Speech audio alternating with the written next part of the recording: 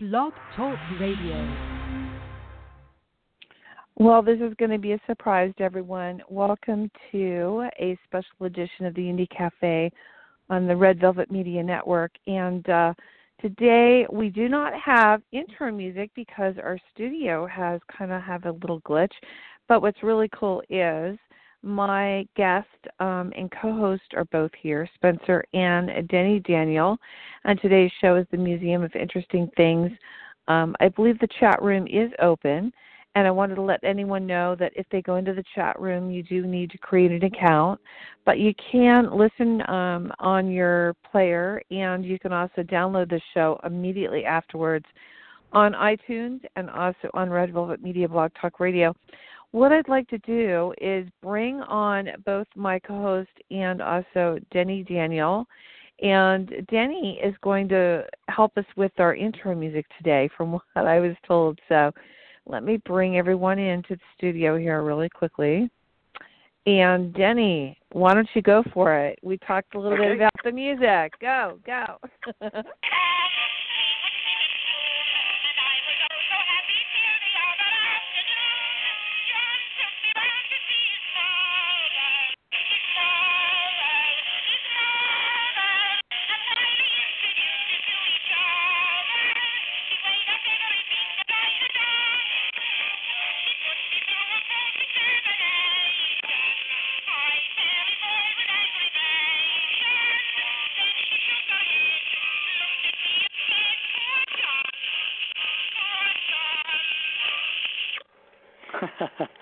Wow, that was great. That's for opening music.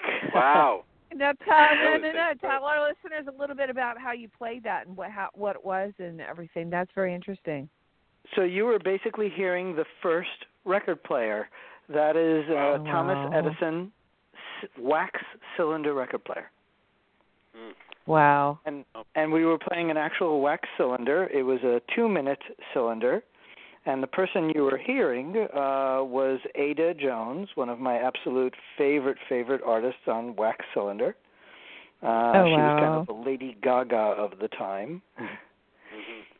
And that was invented around the late 1800s, and that disc was probably around late 1800s, early 1900s, maybe 1901 or something at the latest. Oh, fantastic. That's really cool. So this is like the stuff that we need to talk about. And what I'd like to do before we start our show is let everyone know I have my co-host with me as well, Spencer Drake from New York. And then Denny Daniel, you have a thing called the Museum of Interesting Things. It's an actual museum, right?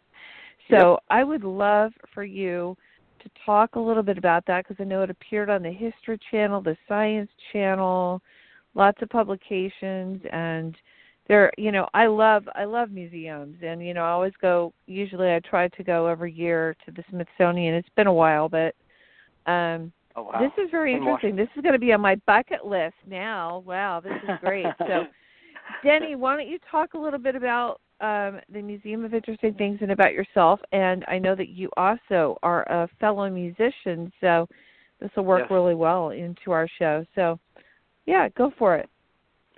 So the Museum of Interesting Things is a traveling museum. We actually go to schools, libraries, and we do a lot of events now too. And I've even opened up my space and do some private shows here. And we kind of teach people that their iPods, their iPhones didn't pop out of thin air. Came from a long line of inventions. Really? Interesting. Yeah, it's kind of it brings back like curiosity. We get people to tinker with stuff. We actually let people, even kids, touch the antiques. They get to actually handle wax cylinders and mostly the celluloid cylinders. So it's hands-on. It's a hands-on type thing. That's really good, because they actually get to really embrace a lot of it, I think, that way. Yeah, when it's more tactile, people can you get almost the energy of the item, and it brings back that kind of like greatest generation feeling of like, that positivity they had. that feeling of tinkering, that feeling of show must go on that they used to have. Yeah, that part, what are that's really areas interesting. You have there in your museum? Yeah. Let's talk about some of the exhibits that you have. So, the exhibits. Calling it the Museum of Interesting Things, at first my brother thought that was crazy, but it allows me to do almost every subject. So we can go from a suffragette show to a World War II show. Oh, wow. And we have, popular specialties. There's a math specialty, there's a toys, there's history of science, history of music, history of photography, literature. The most popular show that we do at most schools is a show I call Eureka, the history of invention. And it's kind of what I call my smorgasbord. It gives you a little bit of everything. And I'm also on the board of the Steampunk Society and the 19th Century Society. Ooh, love steampunk. Yeah. Oh, we're doing a steampunk event tomorrow. Oh, are you? Hey, I wanted to ask you, thinking about steampunk, my first introduction to steampunk was when I was in Europe, but most of it was in this virtual reality world. Have you ever looked and seen any of the Second Life stuff?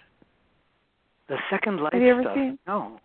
Second Life, oh my gosh, everything is steampunk in Second Life, and they've got museums, they've got clothing, they've got, everything you could imagine. A whole steampunk theme revolves around this whole thing, and there's a lot of that. But I know a lot of it's in the real world, too, and I don't really know a lot of the history behind steampunk. Maybe you can enlighten us a little bit about that, because I'd like to know.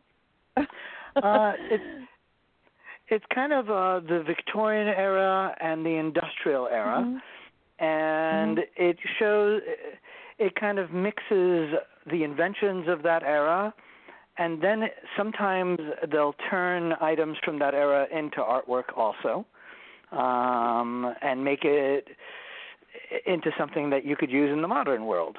So maybe you'll have a computer table. I just want to come in on this because I'm really into it. I just bought, by the way, steampunk goggles. I have a pair of steam, and I buy some. Oh, you're going to be Willy Wonka, huh?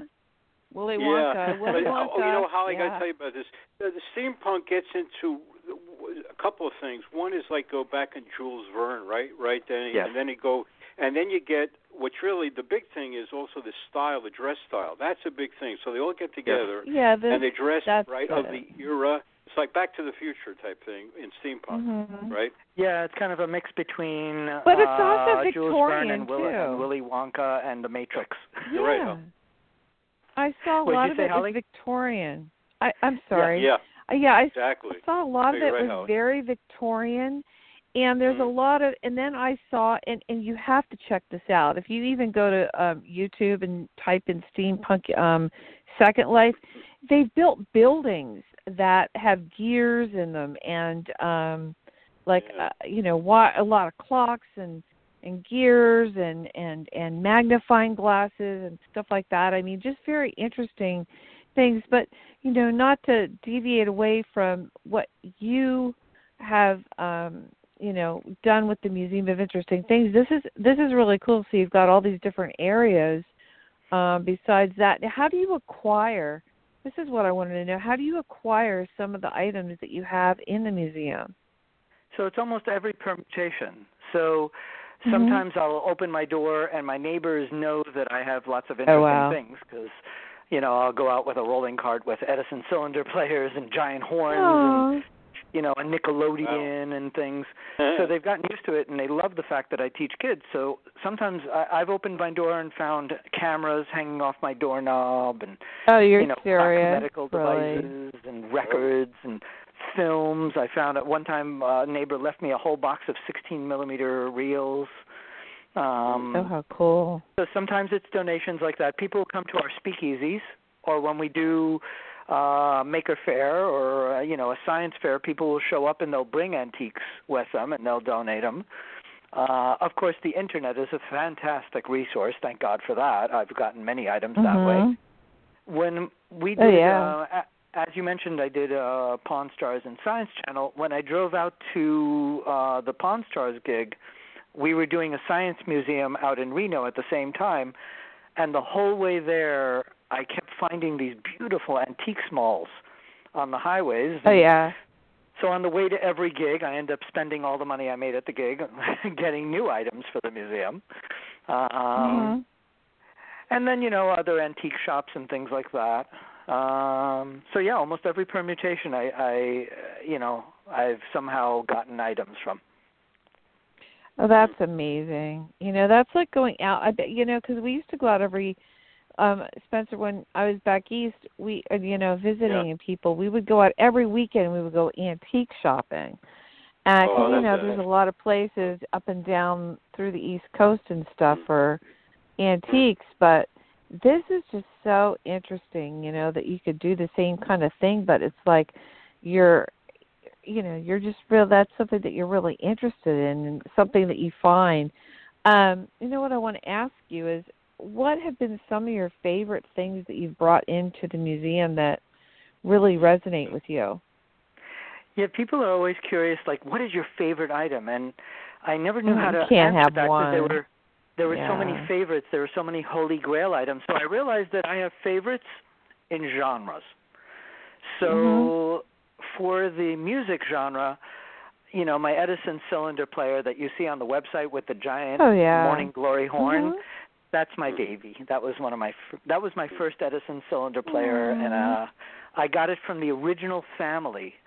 So their great-grandfather bought one, and they kept it in the family until me. And they found out that I teach kids.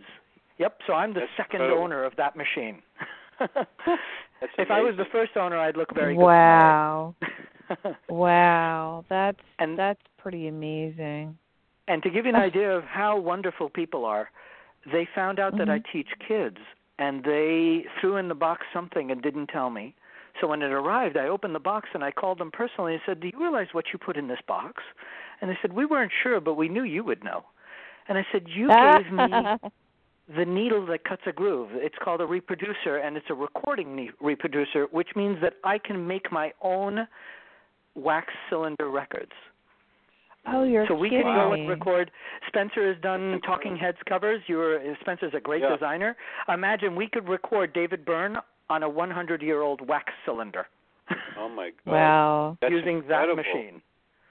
How is couldn't that believe made? it. I mean, the wax cylinder. How is that? Can you describe what goes into that? Yes, it's actually rather simple, and that's another purpose behind the museum.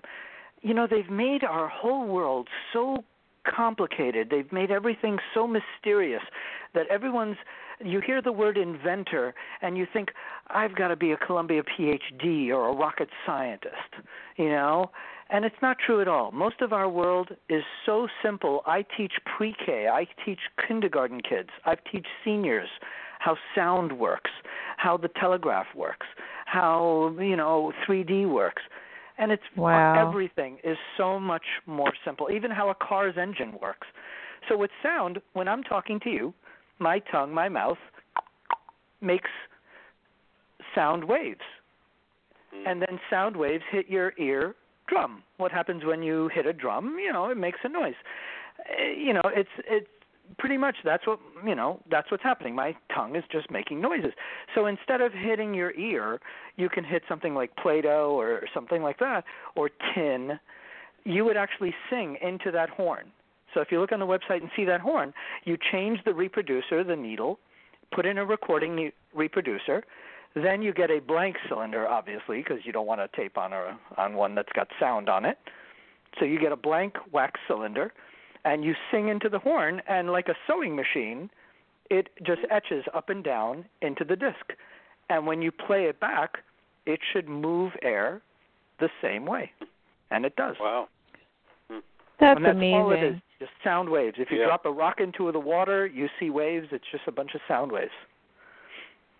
That is just so interesting. And you've done you've done shows, and you've been on Science Channel, History Channel, and all that. And, I mean, that must have just been so interesting for you to be able to go out there. How did you get into this? What brought you into things like, learning about them and teaching others about it. I mean, what were you doing as a child that brought you into this? This would be interesting, I'm sure. Ever since I was a kid, I've always collected, and I've always been a musician writer. So my earliest memory, I started writing at about 3 years old. I started recording because I had so many notebooks at about 9, and already had a band that performed for 2,000 people at 13 years old. So we were already doing stuff at that point, and I always, and I was always collecting. So I always felt like, I should be helping the world, doing something to inspire people. That's what musicians, the real bottom line with an artist is you're always trying to inspire people, trying to change their lives, trying to communicate. So all these years I was collecting also, and collecting has to do with patterns and all that. And then I studied at NYU. When I studied at NYU, it was like literature, history, art, and a lot of stuff like that. And then worked as a filmmaker and graphic designer and things like that. And when I was doing that, I worked for a lot of companies that were nonprofits, helping people out. Worked at Statue of Liberty in Ellis Island, did a lot of retouch there. Oh, really? Some New York Times covers and things like that, doing retouch. And, eventually I started realizing, even with the film, I wasn't doing what I call a mitzvah job. And so I was collecting and buying things, and I did these, symposiums in my apartment. Pretty much people, because I live in the middle of the village, everyone wanted to throw their birthday parties in my apartment. Oh, sure, I bet. So people would throw their parties here. And my friends had really famous friends. They had friends that were writers for Mad Magazine and The Onion, DJs on WBAI. So they were my guinea pigs, and I was testing out all the items on them. And after about 2 years of doing that, I was unhappy with, they say sometimes yucky bosses are the impetus for you getting, making your own world, inspiring you to become an entrepreneur in some way, making your own way. I call it my Shawshank Redemption. How cute. So finally, secretly, I was doing this. Secretly I was planning this, and then after about 2 years, I called up some very, very dear friends and said, I've been thinking about this idea, some museum idea, and I want to try my old elementary school. And if that works, great. And if it doesn't work, then I guess I'll have to be a doctor or a lawyer like my mom wanted. And I tried the school. I called newspapers, and they said, who are you? We're not showing up. And I said, oh, no, you got to see this. We're going to have kids touch antiques and teach them what history is like by experiencing it. And they're like, yeah, whatever. And 3 newspapers showed up, and I said, bring cameras. They said, you're not getting photography. Are you kidding? You're lucky if you get an article. They ended up going wild. The kids loved it. The principal was dragging kids out of classrooms. You couldn't even walk in the room. The place was packed all the way to the doorway and out the door. We did 4 shows in one day. By the time I was done, I was dizzy. And the newspapers that said they wouldn't even give us an article gave us full-page, front-page articles. Wow. And black and white newspapers gave us color. Every article was in color in a black and white newspaper. And so my staff went wild afterwards. They were like, my God, Denny, you should dress like Willy Wonka. And I was like, oh my God, very excited. So I said, okay, clearly I've touched a nerve. And now, all these years later, it's about 10 years now we've been doing this. I've been having fun and teaching people, and it's been a dream come true. And there's no day job now. This is what I do. Tell us about Green Power. Tell us about the Green Power tie-in. So right from the start, I'm very into the whole, recycling, and I recycle every tiny slip of paper in my house. It's ridiculous because I figure I'm recycling for the guy who isn't. So that's why I throw everything in there. And so I realized that a lot of the museum has a lot to do with alternative ways of doing things. We always think there's only one way to do stuff, and we can't think of another way because only an engineer can do that. But a lot of stuff, like the wind-up items, there's other ways of doing things. To give you an example, I did a couple of lectures. Every semester I lecture at NYU the history of film and photography. And one of my professors from the old days at NYU came up to me and said, because of your museum, I made an interesting purchase the other day. And I said, what'd you buy? He goes, I was looking for a doorbell for my house. And I went to the hardware store, and they had all these fancy doorbells. And then on the very end, they had some, dusty old thing. And I said to the guy, what's that? And he goes, oh, that's nothing. Here, let me show you this modern thing. And he's like, yeah, but what's that one? And he kept showing him the modern stuff. And he goes, but what's the one over there? And he goes, that's just one of these old mechanical doorbells. He goes, I want that one. Why do you need electricity? There's no reason to use electricity. You just turn a knob and it goes ding, ding, ding, on your bicycle. And he goes, why do I need to use run wires to the door and all this other stuff? It's a doorbell. But right. We're so conditioned to think that if the doorbell goes off, there must be some sort of power making it happen. Right. Wow, that's interesting. That is interesting because, out here in California, solar energy and wind energy and all that is really huge. And yes. Recycling obviously is too. Earth Day's coming up soon. I always do a big celebration on Earth Day. Every day's Earth Day. But I was a very popular guy during Hurricane Sandy. I bet you were. Yeah. I bet you were. This is so fun for me because this kind of reminds me of all the different things that as a child you want to do, and there wasn't anything really available, because coming from a certain area and then having to learn about the things then, a lot of people really didn't know, but technology has just blown away so many things that now it's I go for the classics. It's for me, it's even with music, it's what I'm talking about, Spencer, on this one. Oh, sure. I mean, it's really, seriously, a lot of it is really just something that we always want to get intrigued in. And the thing is, we never thought now we were going to think about what was then. I wanted to tell you, have you ever seen this TV show called Timeless on TV? No, I don't know that one. Oh, well, this one's really interesting, and it reminded me a lot of what you were talking about, because they go back.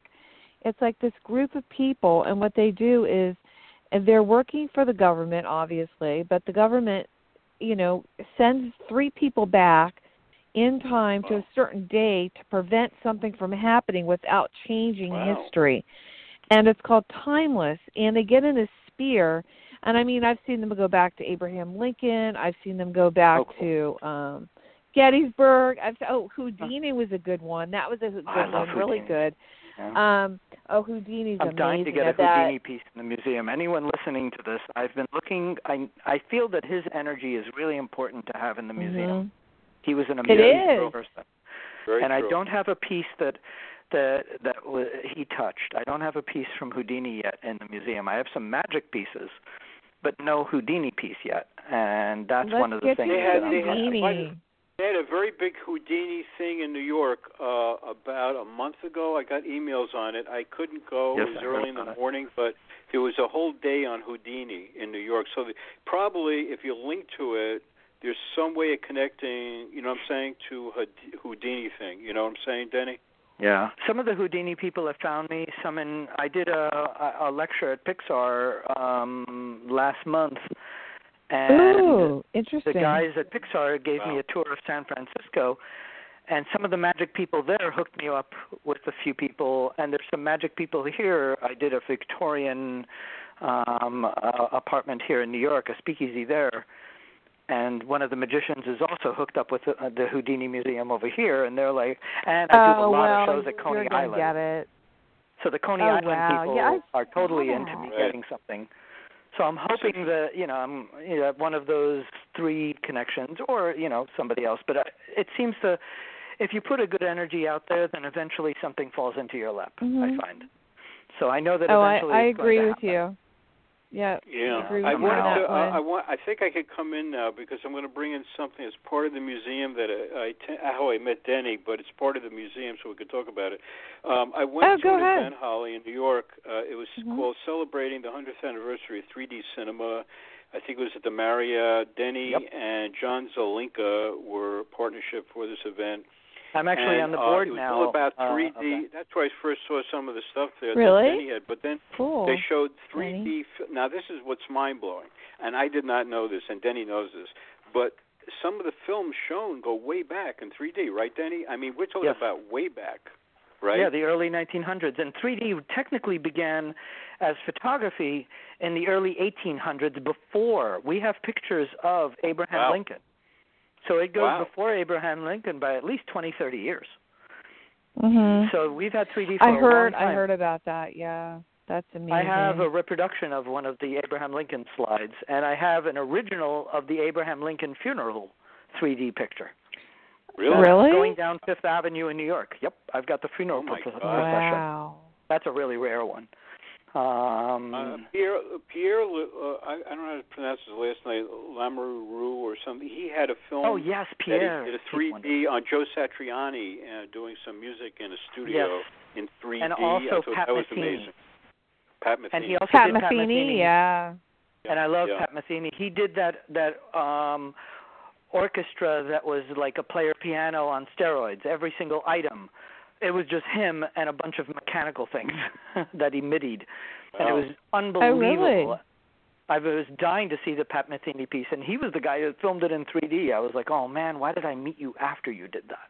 Because I would have loved to have gone to that show. I haven't seen the 3D footage of it, but I've heard it's amazing. But that show... Tell me about that, because I want to know more about that, being that you said you were on the board now. Yeah, after that show, they elected me to the board, and I've been and actually I host the monthly meeting at our loft in Soho where I do my speakeasies. Nice. And that collection that you saw, Spencer, is now about 3 times the size. Now I can fill the entire room with the 3D collection. I can do only 3D. That's incredible. I got to tell you, Holly, to see this, you'll love this. I mean, just to see these different artifacts. Sure. And you're using them. It's like an interactive thing, just using them. Yes. I mean, he's got these all kinds of, I don't know, what do you call the viewers where you see the stereoscopes? The old slides? The viewer, what? The stereoscopes, Stereoscopes, yeah. That was kind of the YouTube and the Google of the time. Wow. Unbelievable. And I've got a couple of hundred slides for those. That's so cool. Really? That's so cool. Wow. No. I want to hear about this.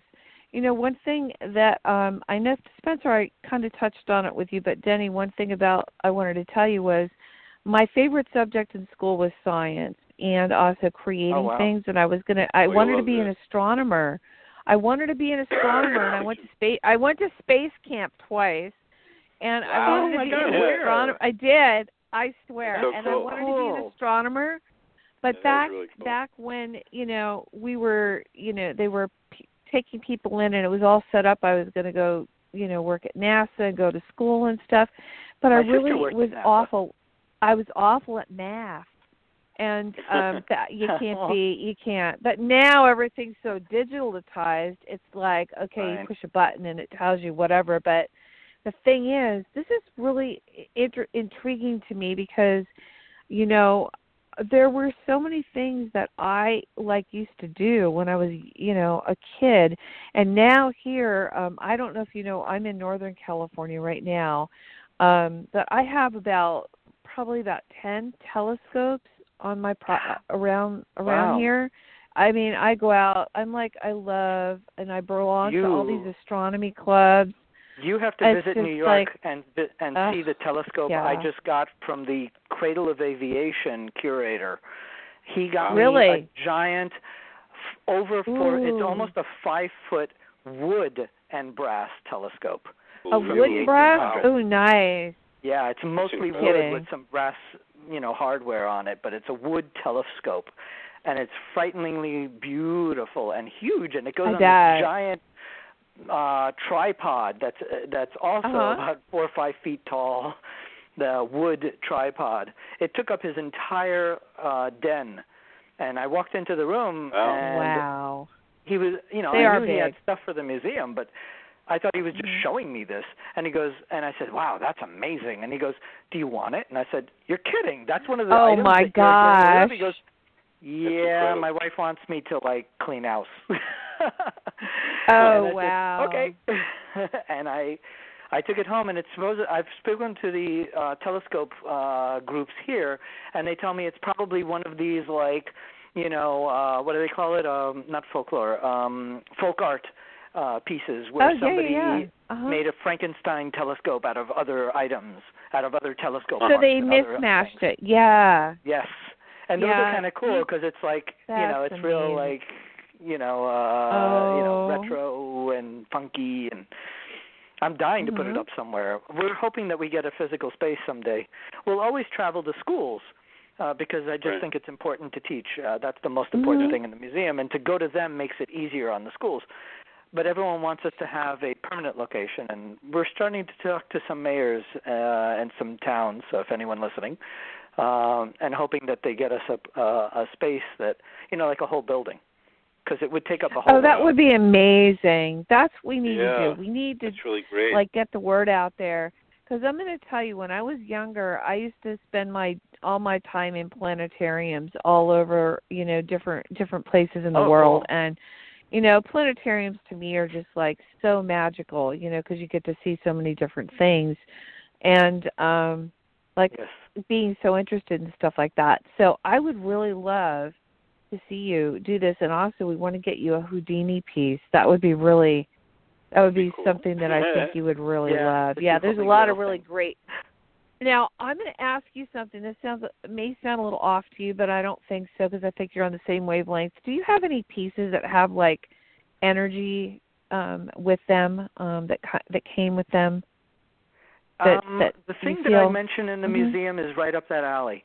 I mentioned to people, the pieces in the museum, there's something about them where they have three energies. They have the energy of the original maker. So whether it's Edison or just the guy who made it, something about, you can see when kids or adults walk up to the items, you can see that they can tell it's magical. There's something about it that just makes them go ooh and ah. So there's something about the person that made the item, I feel. There's something about the owners, the original owners, through history, because it's 100 years worth of people using it and the history behind the item. And then there's something about, apparently, my energy. And now the museum, it joining the museum and having a kind of P.T. Barnum, George Tilyou, Staplechase Park, Coney Island, thing to it. So now they have a whole new life to them. And you could tell when someone walks up to my Nickelodeon, which was called a mutoscope, by the way, back then, when they walk up to the mutoscope and watch Charlie Chaplin or Trip to the Moon, when I do Maker Faire, there's literally a line all the way down the block of people wanting to put a quarter into this Nickelodeon and watch 30 seconds of Charlie Chaplin or Trip to the Moon. Meanwhile, all of them could watch it for free on their YouTube, on the telephone. Wow. But they'll go to their parents, can I have another quarter? I want to see it again. And I'm like, there's just something about the energy behind the items that translates. So they all have an energy. And then I do have some items that are part of the spirit photography era of the late 1800s and early 1900s. Because when I heard about those things, I specifically bought those things because that was a whole genre that was really fascinating that Arthur Conan Doyle believed in, the writer of Sherlock Holmes. And I have his book literally 2 feet from where I'm standing. You're kidding me. Photography. Yep. Are you serious? That. Yep. It's an unbelievable book. I totally have to come and see this stuff. And he and Houdini argued about that. Denny, do you have the box cameras? They're the old box cameras. That's so funny. In the presentation I did today, I had three kids here. Well, they were in their, I guess, 20s or 30s. And and I said to them the words that you and I and Holly know so well. We just go, oh, yes. And nowadays people go, what's that? The Brownie camera. Oh, wow. Wow. The Brownie camera. How could you not know a Brownie? And that's right. That's exactly right. I'd say about 70 to 80% of the people I talk to have no clue what a Brownie is. They never even heard the word. And I bet. I'm like, how did that happen? It happened within less than 20 years, because it was only 20 years ago that they existed. Like 20, 30 years ago, in the 80s and the 90s, they still had brownies. People knew brownies. Right. People had brownies.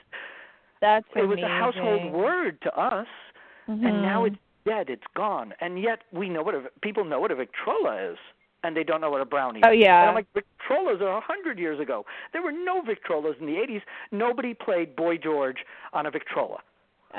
You know? I know you're gonna, though. I know you're I gonna, do. but I just saw on your page. I DJ'd at the Astor Place Kinko's at 3 o'clock in the morning. Boy George, I can't get fired now, so I can say this. We used to have parties in the speakeasy. We would have speakeasies in the Astor Place, and we would show movies all night, and I would DJ on 2 Victrolas, and we had mannequins. We dressed up the place. We went from a store that was losing money to the #1 store in the entire country. And Ventura, California came out here and said, "What are you guys doing?" We couldn't tell them we were throwing parties in the middle of the night. They'd kill us. I ended up getting in trouble. It's like Midnight at the Museum, where everything comes alive. Didn't you love those movies? Oh, my God. It was crazy.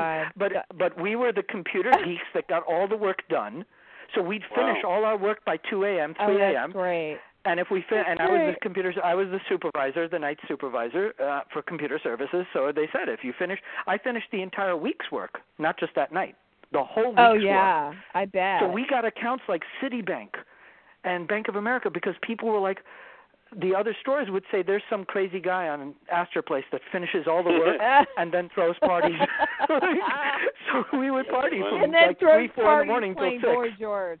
We totally played Boy George. There are pictures of it with the editor of Propaganda Magazine and there's a picture of the editor of Propaganda Magazine, Fred, and me, and 2 mannequin heads, and 2 Victrolas, and all this black lace in the middle of a Kinko's. We took a picture because no one would believe us. But, I wanted to bring up something, Denny. You were talking about the brownie. Well, people don't even remember the old Kodak. I used to use it on photo shoots. The photographer would take those, fast Kodak pictures before he set up a shot. Oh, the Polaroids. The Polaroids, and people, that's sort of phasing out. I mean, people know about it, but then younger people won't know what that is. You know what I'm saying? No. Really young. That's true, but what's really weird? It's really weird. I have to bring this up. Polaroid's coming back. People are starting to use the Polaroid cameras a lot more now. They're starting to reproduce, the print, the film, and the Polaroid camera.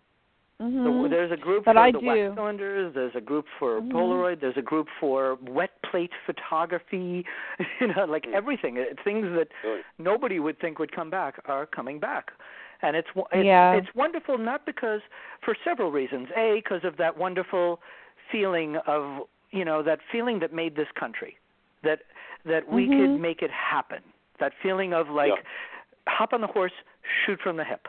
Now everyone's so afraid, and everyone's so, people are so mesmerized by things, and everyone's so busy that they don't, fear-based, Right. So I got to tell you, Denny, I took a trip in 1967 with 2 friends on Route 66, and going across.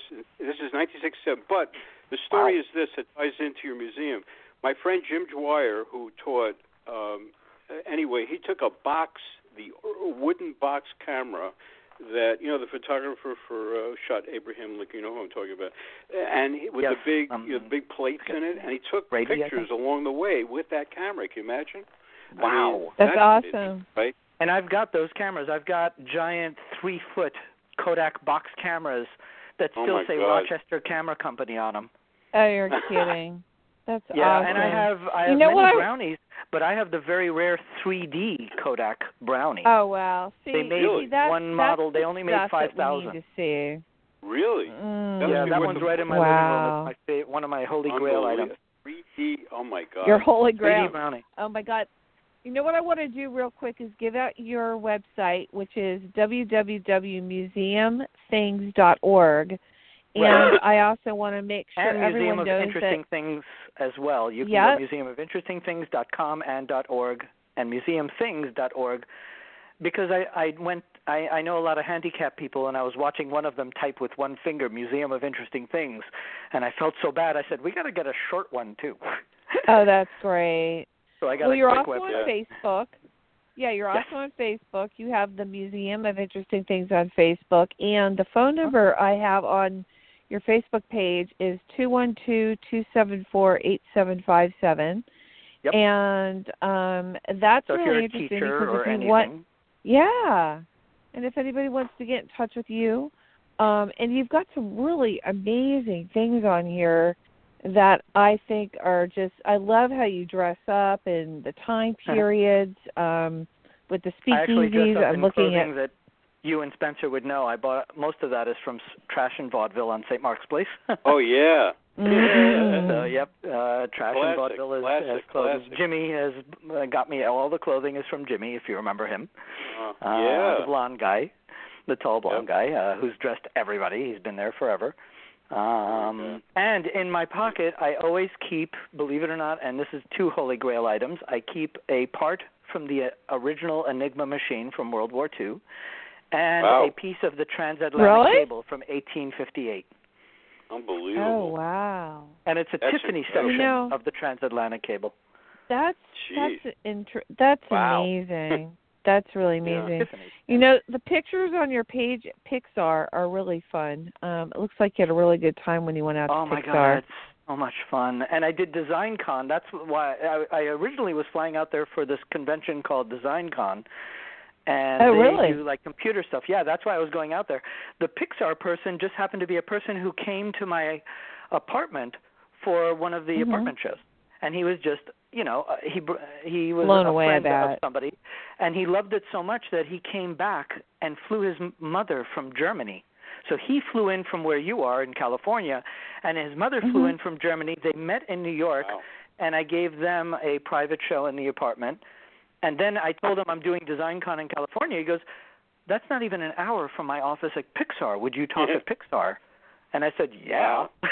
And I brought zoetropes and praxinoscopes and 3D stuff and lenticulars and everything. And one of the workers at Pixar actually donated an item from his collection.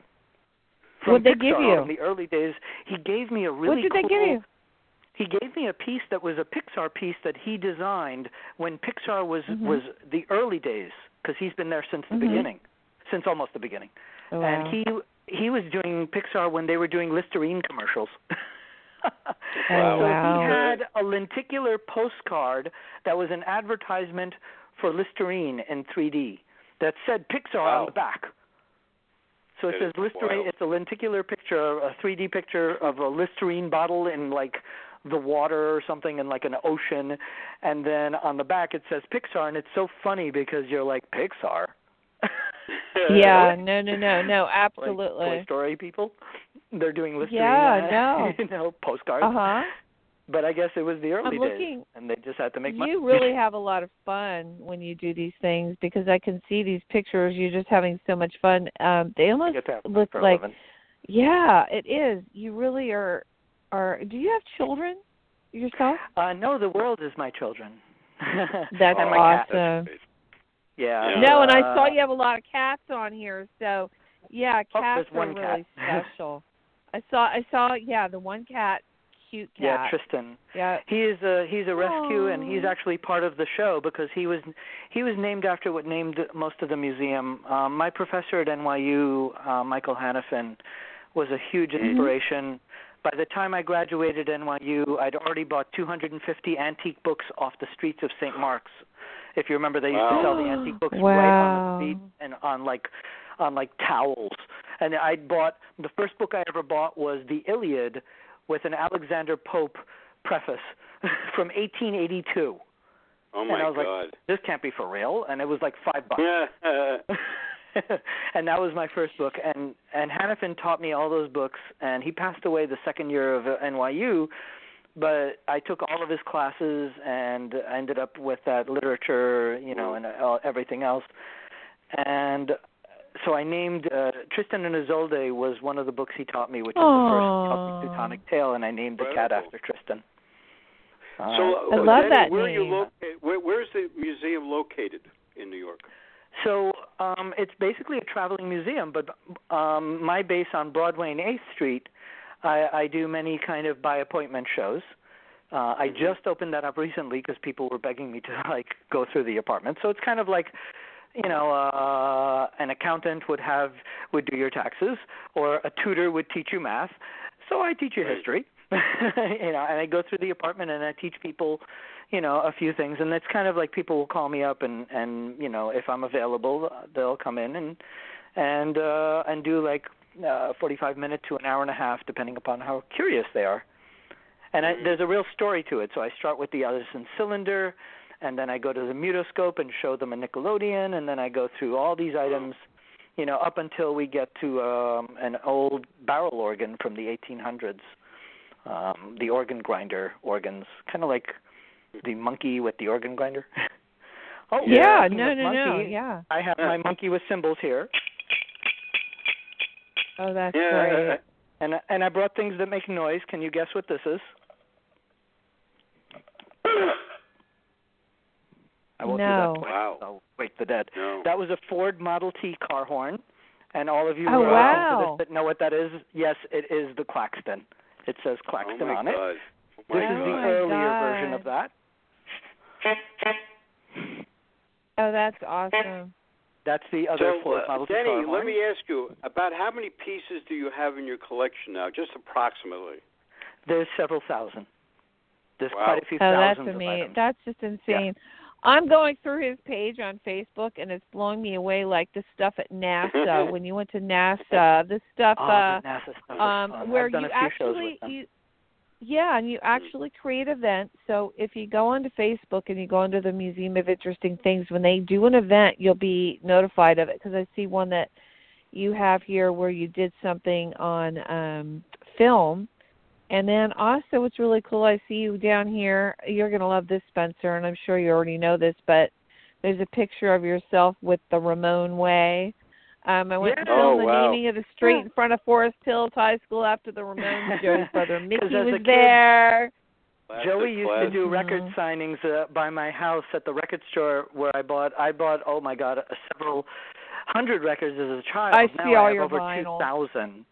I DJ'd my vinyl at the Speakeasy. I DJ'd on 7 radio stations. Yeah, awesome.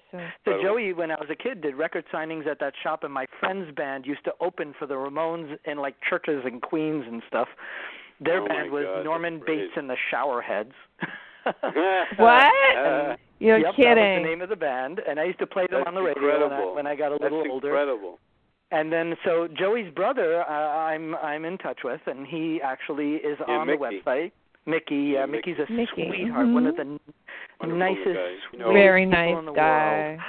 When I broke my ribs, Mickey, when I broke my ribs, Mickey came to my mom's house to visit. Really? That's how sweet, what a doll he is. So he's such a good guy, and it's such a good thing that he, great story. Is still kind of. Working out. He's he a great beautiful musician. Heart. His work is amazing. Yeah. If you listen to him, he's unbelievable. He's so good as a musician. It's wonderful to listen to. And I've got some Ramon stuff in the museum. I have a whole history of music and rock and roll. So I go all the way up until, not so much today, but I go up until like the 80s and 90s with music. So I'll have the Banana Peel record from the Velvet Underground. I have the Beatles' Butcher album. And I have Bones and Ribs records from Stalinist Russia.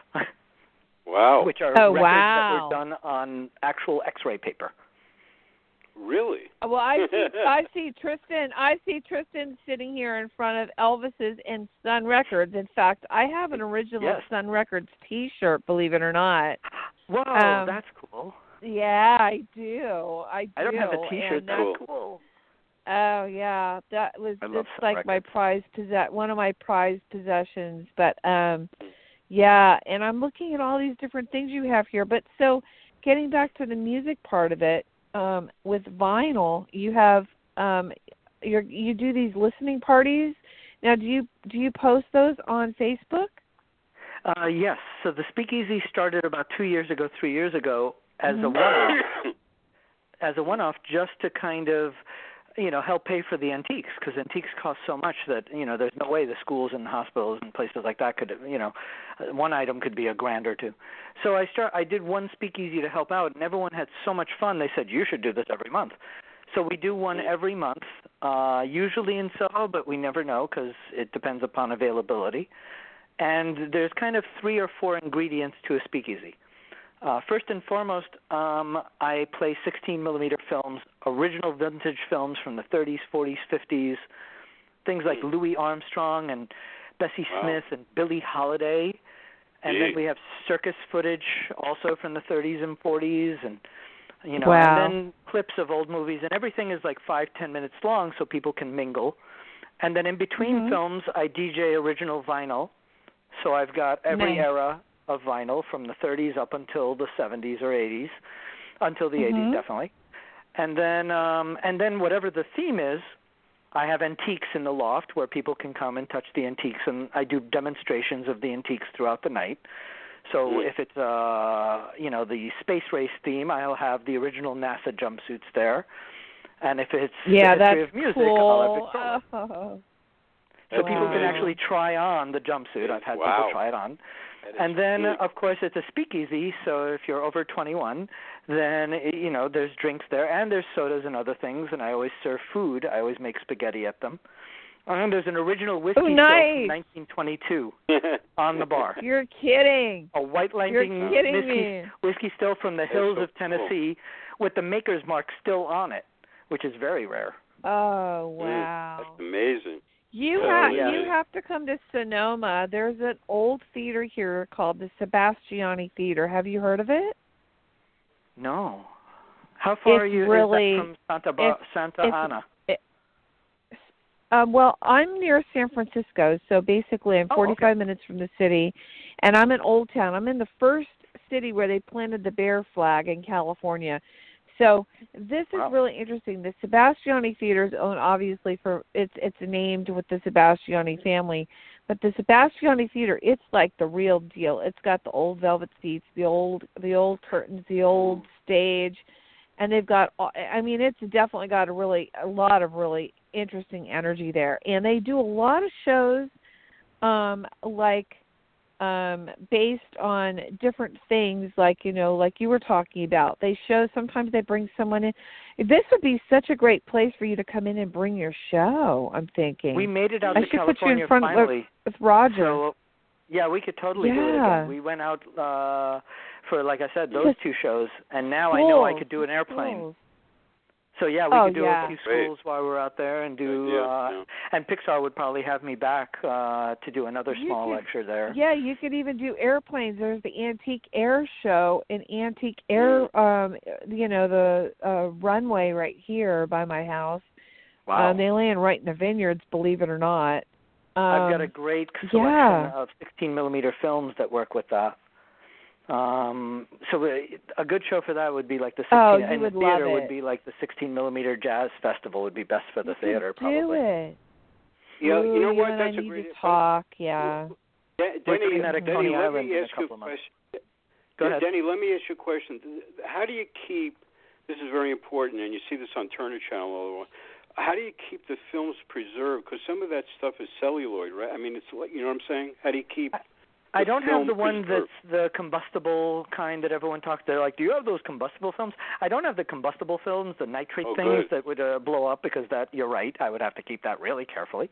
I have regular, the 16-millimeter films. And fortunately, where I live is unbelievable. I never know what it is outside. I have to call the doorman and be like, should I wear a jacket? Because the apartment is always like the perfect temperature. It's always nice, good. So I don't have to worry too much here, thank God. And hopefully when we get a space, I'll have the same situation, although I'll probably have to put in some sort of AC thing, because I doubt any place would be as perfect as this place. I'm in a really nice building. So pretty much I'm pretty safe over here. But somewhere else I may have more of a problem. What about if we were to do a show out here and you were to transport some of your things out here, like in terms of the film stuff?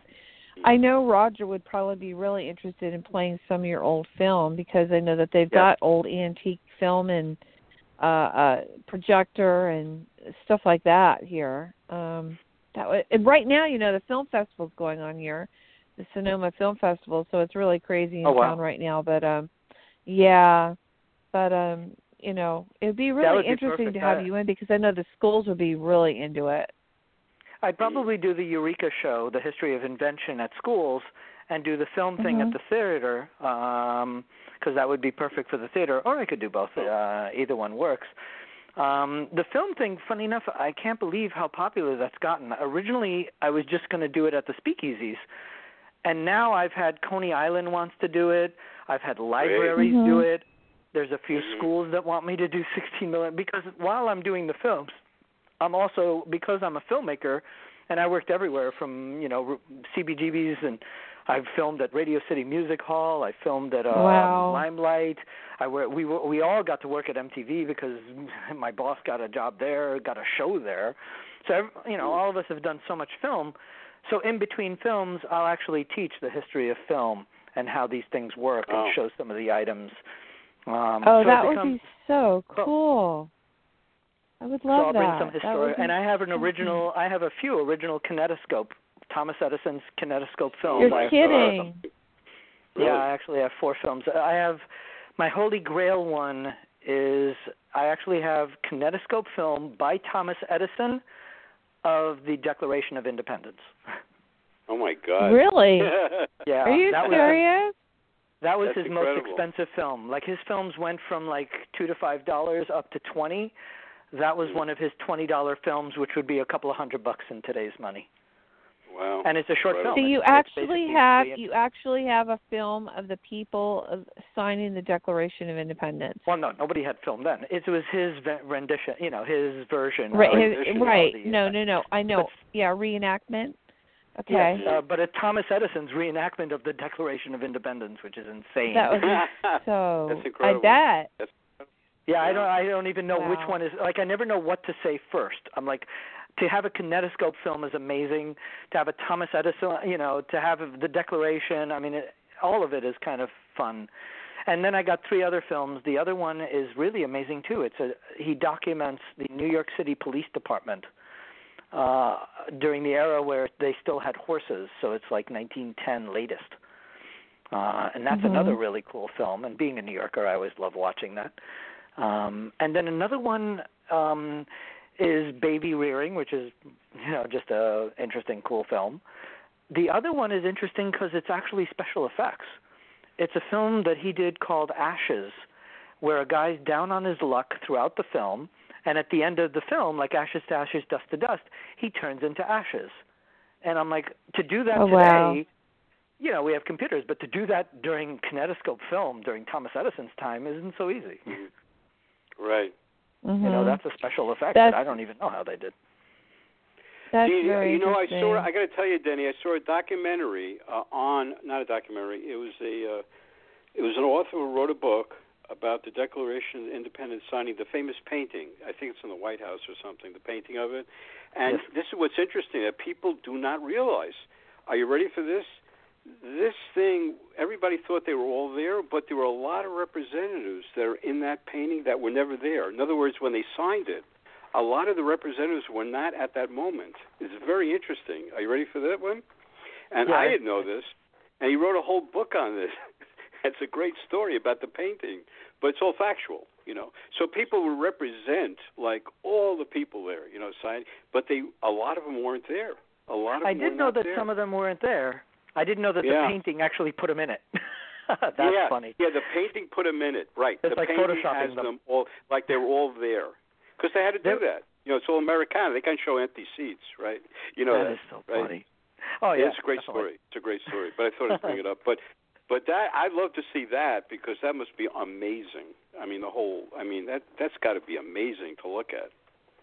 I've got a few pieces that are Photoshop before Photoshop. We have a 16-millimeter film called Camera Magic that shows you how to do trick photography in like the 30s and 40s. And it's a silent film, but I play actually craft work whenever I play it at the speakeasy, and it somehow works perfectly. It's like cut to the beat. almost perfectly. I play the song, I think, either the computer song or the Man Machine, I believe I play. But yeah, it shows photography before Photoshop, and the Met had a fantastic exhibit on that, and they showed a lot of Stalinist pictures where, you know, Stalin would kill people one by one. So every time he killed someone, he would republish the book and Photoshop all of them out before Photoshop. Really? So there's a few pieces I got that are in that kind of realm of where they like Photoshop people. There's a lot of Civil War photography where the person on the horse isn't that person. They put a head on somebody else's body. And sometimes it's not even the correct army in the background. Sometimes it's the Confederate Army instead of the Union Army. Wow. Because that's all they had. Oh, that's hysterical. And you do Comic-Con, I see. Did you ever meet Ken Burns, by the way, in that Civil War series? I absolutely adore what he does. I think he and I would get along great. I love what he does. I'm doing what he does with items. He does it in film, and it's one of his films, the Dust Bowl one, we ended up recreating with items in a library in Long Island. And I haven't, 6 degrees of separation. I think I have 20 degrees of separation from him, but I feel like he and I should definitely one day meet, and maybe I'll just put together a show. You remind me of a brother of him because you're in the same mode in a different way, just two different venues, but in the same mode. You know what I'm saying? Yeah, and as a filmmaker, I totally love what he does. But I do it in the museum, and he's doing what I'm trying to make kids into little Ken Burnses is really what the museum's about. That's nice. Yeah. That's really what it's about. In fact, I even tell people if you don't remember anything, if you don't remember Thomas Edison, if you don't remember Tesla, if you don't remember dates and times of anything I've shown you, but if you walk out of this feeling more positive, feeling more curious, then I win. That's what it's all about. That's really that's very interesting you mentioned Tesla, because Tesla's really huge out here, especially on the West Coast. And here too. Well, Holly, listen to this. I went in to get. I got to tell you something. I had to get an MRI done, and they were telling me that they're bringing in. Are you ready for this? Tesla MRI scans. That's what it's called. Tesla MRI.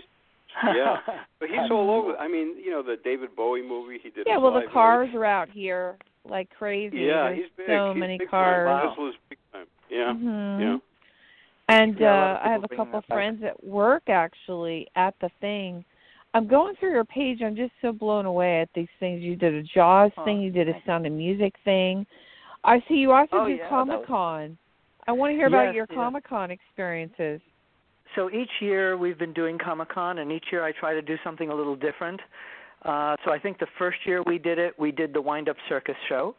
So I showed people, all these items that had to do with, early circus and wind-up items and a lot of the green energy items that I use. The second year we did the 16-millimeter film Bouncing Ball Sing-Along, and that went really, really well, and I brought the history of film stuff there. I do. It was kind of like a little bit of my lecture at NYU. Each semester I do a little presentation at NYU of the history of film. So I brought some of that, and then I brought some of the toy items because it's Comic-Con. Last year I did one of my most popular shows. It's a 3D VHS festival. And I now have... And my collection has now doubled since we debuted it at Coney Island. Now I have over 100 films on VHS tape that are various forms of 3D. So 3D, there's many flavors of 3D. 3D on VHS, really? Yep. Wow. It was a Denny, since Holly brought up Comic-Con, which is really good, I want to tell you, I'm going this weekend to the Mocha Comic Festival in New York, which is very big. Cool. You should tie up with Mocha, by the way, Denny. You have to tie up with email Mocha. It to me, and I'll take a look because I don't know them. Yeah, it's a weekend, but it's every year it gets bigger and bigger. And what separates Mocha from Comic-Con, and they do this every year, by the way, it's huge.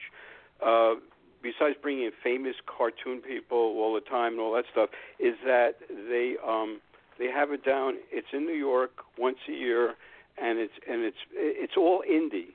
The prime thing, it's not like like to me, Comic-Con is really good. I've been there so many times, but it's very commercial, a lot of it. This is all the indie, can you imagine it's all the indie artists? You'd love this. It's all indie people. And wow, the that's quality really line is I know unreal. a lot of those. Like, Ethan Hawke was there last year. He had a book out. I've heard he's really cool. He's another person that I think would like. But I'm just telling you should hook up because it's a different crowd. It's all indie. You'd love it. It's a different crowd totally, and it's huge every year. I'm telling you, huge. Email me the link, and I'll go brain dead and forget. You know what it is? It's connected with the Society of Illustrators in New York, which is a very big, big thing. Yeah, that's and very so cool. they have a MoCA section, and they're doing this weekend. But I could give you the PR person there. I'll email you her thing and tell her about what you do. Awesome. Okay. Thanks, Spence. That'd be great. Yeah. Yeah, Holly, really it's a great cool. idea what you brought up, though. It's really good what you brought up. That was very cool. That happens to me a lot. Comic-Con is the big thing now, for a lot of people that want to go, and they go to get to see different things happening. But I was really interested I'm looking at your page. You did the Comic-Con. I also love this whole thing you did about the hosiery. That's just so interesting. You mean the clothing items? Yeah, it's just so. You saw the bustle dress from the 1800s. That is one of my favorites. I'm freaking out. Yeah, we're using that for all a show. This some historical society in Gramercy Park just came here last night, and they want me to do a huge event they're doing in some fantastic Victorian building right next to the Players Club. I forget the name of the historical society, but they're huge and they're really well known, and they're doing some gala that they do every year, and that dress is going to be prominently displayed with my original suffragette dress in the militant style. Oh, wow. That will also be displayed, and what's never ever been displayed before in my museum, but I've had it and I love it to death. It's from the Civil War era, original bustles from bustle dresses, the old. Really? Unbelievable. That is very cool. With these crazy old metal and all, and fabric and stuff. They look absolutely drop dead gorgeous. They're just frightening. They look like these metal cages that just look nuts, and they're from the Civil War era. So, can you believe that? I know. So this is going to be the first time we're going to hang them off the chandeliers, the antique chandeliers they have there. I think.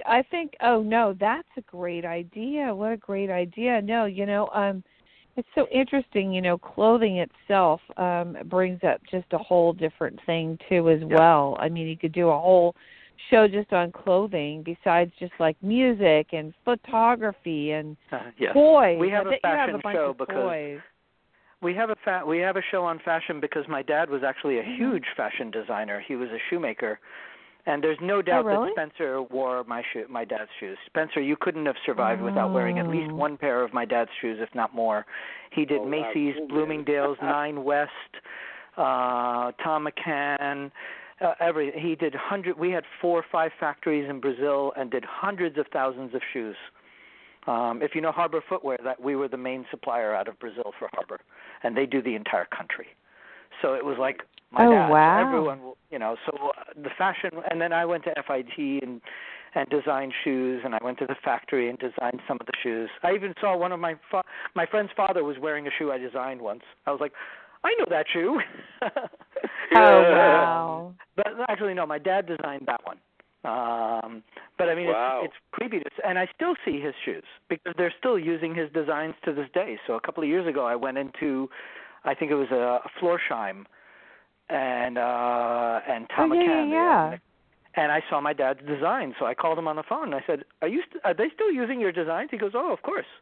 Men's shoes hardly change." Oh, you're kidding. He goes, "Of course they're using my design." I said, "That is incredible." He's retired now, but and he's one of those guys that just does stuff. He'll see my chairs and go, "I'll reupholster them," and he goes to the upholstery guy, learns how to do it, and within a week, my chairs look like a master craftsman made them. Wow, and I'm like, "How did you learn how to do this so wow. well?" And he just teaches himself. It's amazing. So the fashion thing is, and I have all the advertisements and all the other stuff that goes with fashion. That whole side of it too. I have. What about toys, too? Toys are really kind of cool, The toy too, department as well. is huge, and I have one right here. You can guess what this is. Oh, yeah. It's a wind-up. It's a wind-up. A Jack in the Box. It's one of those. Jack in the Box wind-up. I could tell. And it popped out of the box, if you heard that. And if you listen in the background, ironically, we did the Intrepid, and out of all the items, the Intrepid staff said to me, this was the most popular one, ironically, and it has nothing to do with war.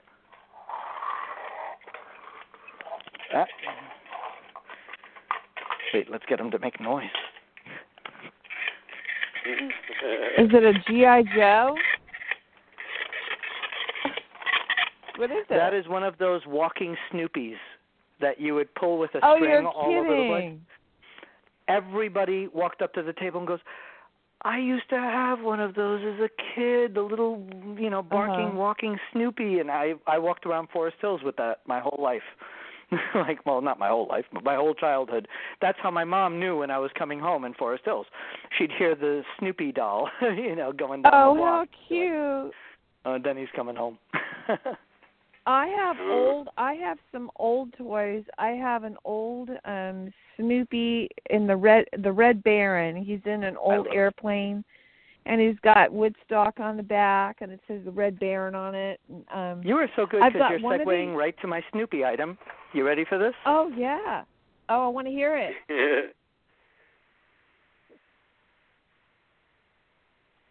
Hello? Are you there? Hello. We're here. That phone. We're here. Okay, here it is.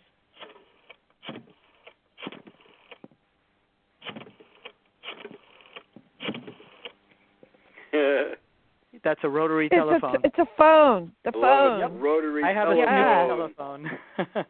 You that do? I still use. How cute. Isn't that great? I've got two Snoopy telephones, the push button and the rotary. By the way, your show is exploding on Instagram. I put a picture of me at Coney Island on Instagram, and then under the picture I said, we're on the radio now. And I swear, every 3 seconds I look at my phone, and I'm like, oh, somebody else liked the picture. Somebody else liked the post. Oh, somebody that's else liked great. the post. Great. So the Instagram is going crazy. I want to say real quick to everyone listening, because we've gone a little over, and I hope that doesn't go into your day, but what I wanted to say was that this show, if you missed the beginning of it, will be available afterwards on iTunes within like a couple hours, and then it will be available immediately afterwards on Red Velvet Media Blog Talk Radio under the Indie Cafe with my special shows that I do with Spencer on Fridays. And this has just been so much fun. I mean, it's like, can we talk about it? Oh, let's talk about toys. I want to talk about toys. Toys are fun. The toy department is so great. The Wind Up Circus show, and all the I want to get like 1 million of those monkeys with cymbals because they're hysterical. Also, if you look on the website, we have the world's smallest record player. I know you and Spencer would appreciate that as DJs. It is the Mighty Tiny from 1969. And if you look at the graphic is hysterical. It's this cute little girl going like ooh and ah, holding the record player, and she looks adorable, and it looks so like classic 1960s toy type thing. And what other kind of toys? Of course, the Mutoscope. Magic lanterns are other toys that I absolutely love. They're basically, they go back 400 years. Mine is about 100 years old. Basically a projector that used a candle or an oil lamp. Because clearly 100 years ago, children should be playing with oil lamps. Another cool toy is that solar space phone. I have. The what? The solar space phone. A solar space phone? Yeah, there's a graphic, I think, on our Facebook page. I think somewhere if you scroll down, let me see. You'll see a graphic of it. It's hysterical looking. I got stuck on the blue Ringling Brothers Circus sparkling ray gun. That was one of my favorites. One too. I love that. I used to have. I love those, that one. I went to see Ringlings at Madison Square Garden. I remember these. I got two. I can lend you one. These. Oh, this is funny. Wait. then I love the picture you have up of Thomas Edison, where he's unveiling his latest invention, the phonograph. Isn't that great? That's hysterical.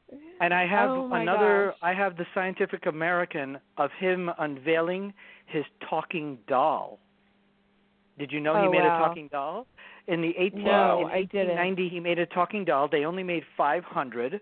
I actually own one. I finally got one. It's another Holy Grail item. Oh, wow. And it was a doll that had a wax cylinder player inside of its belly. And it kind of looked like the Terminator because it had a metal torso, so it looks ridiculous. And it scared the bejesus out of kids because it was like the songs were done by his female workers, and they whispered into the wax cylinders. Oh, you're kidding me. So it's like, oh, how had a creepy. little lamb whose fleece was white as snow. And I'm like, yeah, that doesn't work. Oh, wow. Weird. And it was very fragile. So Weird. Oh, that's funny. And I'm looking here at the music where you were supporting the 100th anniversary, the first 3D movie screening. Tell me about that. That was I want to hear about that. Because it was at the original Astor Theater. That's the spot where the Astor Theater was. And they played the first 3D movie there over 100 years ago, but that was the 100th anniversary. And so we had all these people fly in from all over the world that, the Stereoscopic Society, and do like a little talk. And I had my presentation of all the items that I had on 3D. And my items went as far back as about the 1850s. I had the box wooden stereo scopes that were kind of like a tower. And you looked into these wood goggles and saw there was the pictures were on a giant reel, kind of like a Ferris wheel. And then each time you turned it, you'd see another picture, and it's a really cool. I saw it the first time at the Metropolitan Museum of Art, and I think I drooled all over it so much they had to carry me out of the museum. It was so beautiful. Yeah. Oh, that's amazing. Denny, tell us about the Stereoscopic Society. Tell us what that is. So basically, it's a bunch of things. It's not just stereo. It's also the virtual reality and lenticulars, and it's all these enthusiasts that meet every month. And many of them have done very, very big, famous projects, and many of them are newbies, and many of them are entrepreneurs that are coming out with new products, and they kind of support that world. They're teaching people what's new and what's old in the world of 3D, whether it be, like I said, printing or virtual reality or anything else. And every month we have a meeting of the members, and non-members can show up. And then usually there's someone that lectures, kind of like my speakeasy. I'll try to have like some presentations and people will talk about various subjects. But with this, it's specifically just 3D and stereo stuff. Right, cool. Like I said, this year I was so lucky that all these people that are so wonderful and so smart and so good at what they do have put me on their boards. And now we're doing a lot of events together. And some of them will do events at our speakeasy. And I think it's really important for everyone to play in the same sandbox. And I call my museum a gateway drug to the other museums. The point is, if you like what I do, then go to the Museum of the Moving Image, who are friends of mine, who are dear friends, wonderful. And if you like what I do in another genre, then go to the Natural History Museum, which I love more than life. And if you like other stuff that I do, then go to the Met. But go to the museum, that. I'm like a gateway to other stuff so that you can find That's your nice. passion. Mm-hmm. Now I think that's big that so I've done important. Go ahead. Yeah, no, I think that's so important that you are able to let people, experience and hand touch things, and it's like a hands-on type thing. Because you don't learn and you don't really get the whole feeling of everything unless you're really doing that, and that's just kind of really special that you're sharing that with other people. Although I should mention that there are some things obviously that aren't touchable. There are some things that you can't, like ephemera items. Some things are are so fragile that they'll literally disintegrate in your hand. So yeah, there are some things that obviously we can't. But whatever I'm able to actually put into people's hands, with reasons, I try to. And I find that, funny enough, people are so good. It's funny, if you tell people not to touch something, they throw it across the room. And if you tell people you can touch something, then they're totally good with it. And nobody in the 10 years and thousands of people, nobody has broken anything. I'm probably the worst thing that ever happened to the museum, if anything. But people have broken nothing. They've been amazing. And to give you an example, at the speakeasy that we just did, the suffragette one, people showed up an hour early. The place was packed beyond belief. I couldn't believe people were coming an hour early. We weren't even open yet. I was still setting up. They were like, "Oh, do you mind? Is it okay if we just hang out with you?" Because people just feel so at home. Oh wow! And they feel so close that it's such a compliment that they feel so comfortable. I would never ever kick anyone out. It's just not my I wasn't brought up for that. So I always go, yeah. If you're fine with it, then if you don't mind me setting up, then enjoy yourself, have fun, walk around, do whatever you want. I'm cool with it. I'm not like one of those people, we're not open yet, stay outside. I'm like, really? Dumb. Like, I always hated that. So now that I'm in charge, I can do it. I can set the rules as being, open-minded and cool with people. Great. So there was one item that was sitting on a table. It's a very, very early, like 1910, very fragile piece of paper. Like it's basically an article from a newspaper that was very thin and very fragile to the, to be handled. It could handle things, but very fragile. So I left it there because it was beautiful, and it had, women. Which job would you prefer? It was a suffragette item, and it showed all these cool pictures of women in various occupations in 1910. I think it was around it was the early 1900s. I was like, oh my God, I didn't put this in any plastic and any protective coating or anything. I better put it away. I don't have something for it. But then I looked at it and I said, and I looked at the crowd and I was like, everyone's so sweet. I bet you nothing happens to this. This crowd, I think, could really deal with this. We had about 150 people in this place. We had 150 people. And That's things amazing. are just on a table. And then by the end of the night, that thing was still there in perfect, as if no one touched it, like it was perfect. And I remember at one point on the stage, I said to everyone, I'm so glad you people enjoyed that item, and I really was going to put it away because I was like, I didn't have anything to put it in. I didn't have a plastic, something big enough to put that in today. That was all in the apartment. But I looked at all you guys, and I said, you guys are so wonderful, and you're so sweet that I said, you know what? It's an insult to think that you wouldn't, treat it well. And everyone treated it with care. And it was there the whole night. And they, and that's really the crowd that we attract in the museum. And actually, even if it's the crowd we don't attract, like everyone shows up at our shows. There's almost no common denominator. But I find people rise to the occasion.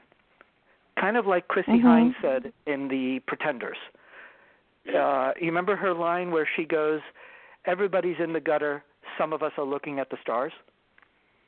I always felt like... Do you remember that line? I always felt like that. I always felt like if you give people something to appreciate, to look up to, they will look up. If you give them some nice stars to look up at, then they'll look up at those stars, and they'll rise up to that occasion, no matter who it is. And I've done every kind of kid, everything, and there's no kid I've ever taught that I wouldn't trust the entire country with. They've all been wonderful. Oh, I bet. What happens when they go home? That's amazing. And that's the difference. That's what we try to change. That's the point of the museum, to get it so that we go back to that the proper kind of, good upbringing, good, influences, because we're all human. We could all be nice people and we could all be yucky people. We choose that. Right. And it has to do with our environment and our friends and our upbringing and our influences. There's no reason why the entire country couldn't be a wonderful, wonderful, great. What we're going through today is exactly why I do this museum. To try to bring back that positive attitude that we all grew up with and we all want.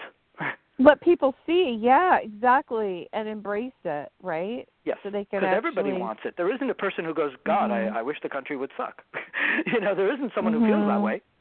So, and the country doesn't. So that's if you just bring that out of people, I'm telling you, in 3 seconds with the museum, I notice even when I get volunteers, I tell them, they go, what's my job? I go, your job is just to make sure people don't throw things across the room.